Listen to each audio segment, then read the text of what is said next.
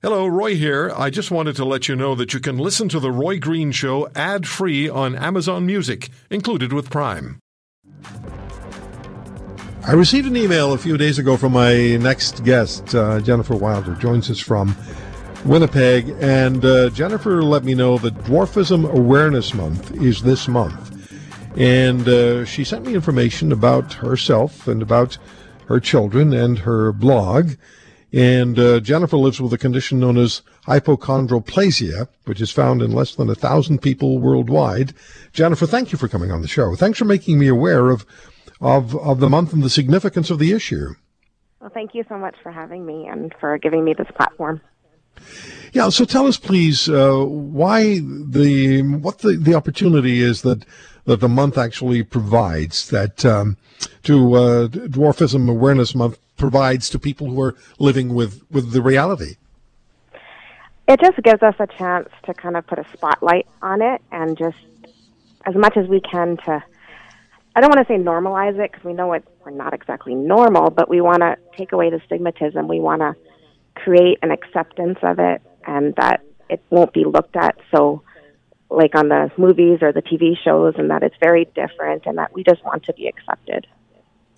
You wrote to me in part, little people are capable of doing most of what everyone else can do. Sometimes we just need to find a different way to do it. Do you find, and I want to add here, I wanted dwarfism to become less of a hush-hush issue and take away the stigmatism. Do you find that most people are reluctant or afraid or not sure on how to speak to you about it? Yeah, and that's what I really find. Like, it's not that people are necessarily rude, or definitely don't intend to be rude, but they see it and they're kind of like, you can see their face freeze up and they don't know what to say and they kind of back away. And I guess they just don't know how to approach it. Like, it's getting better, but it's definitely something that a lot of the time I'll just want to just go up to them and just say, what's your question? Really, just ask. Yeah. It's difficult. It's difficult for people. I remember years ago somebody asked me about Sikhism, and I said, well, I don't really know. Don't ask me. Go and ask someone who's a Sikh. I can't answer the question, so please go and ask the person who, and I'm sure they'd be willing to talk to you about it. So same thing with and it's Little People of Manitoba and Little People of America is the organization, right?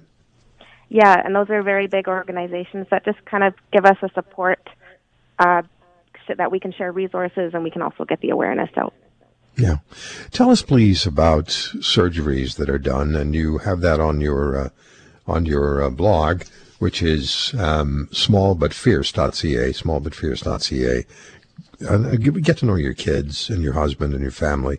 But there are surgeries that are done at the Shriners Hospital in Montreal. Tell us about that, please. Yes, there's the surgeries are called limb lengthening, and they've been going on for about 20 years. They've just been obviously modified quite well. But what it is basically, like I like to call, a forced growth spurt. So what they do is they break your bone, like obviously in surgery, and then they insert the pins into the femur and into the tibia. And then over the course of a year, gradually the two bones are pulled apart. And then new bone will naturally grow in the middle, and that kind of creates a forced growth spurt. And that isn't just a case of lengthening the bones, but it also creating the growth spurt. But that's a very positive medical development. Yeah, and it takes away lots of complications. Like with my type of dwarfism, one of the main complications is the lower leg will be bowed out, the tibia. And then so this operation will straighten the tibia, and then we don't have the complication of a possible break or a paralyzation later on down the road. Jennifer, let me ask you the question that needs to be asked then, and I'm sure many people are thinking the same thing now. What do we need to know about dwarfism? If I meet you on the street and you can see in my eyes that I want to ask you a question, just tell me what the answer is. What do people need to know?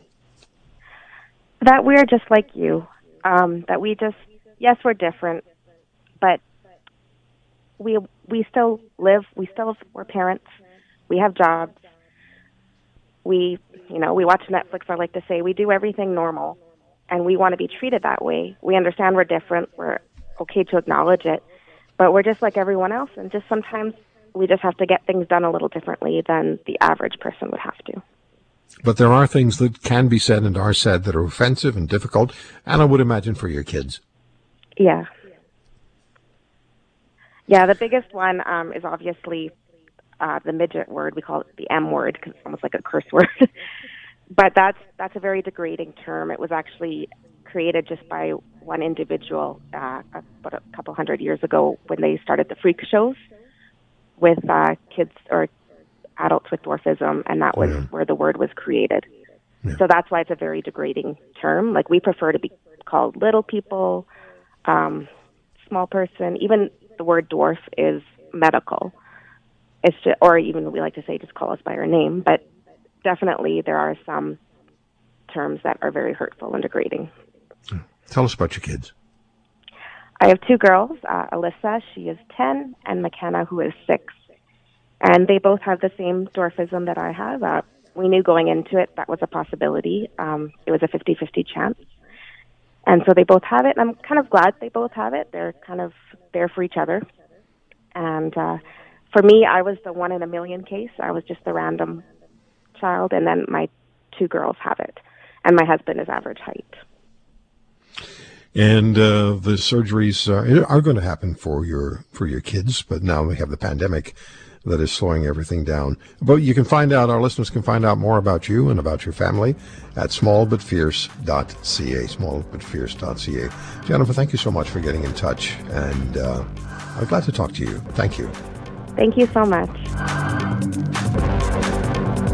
If you want to hear more, subscribe to The Roy Green Show on Apple Podcasts, Google Podcasts, Spotify, Stitcher, or wherever you find your favorites. And if you like what you hear, leave us a review and tell a friend. I'm Roy Green. Have a great weekend.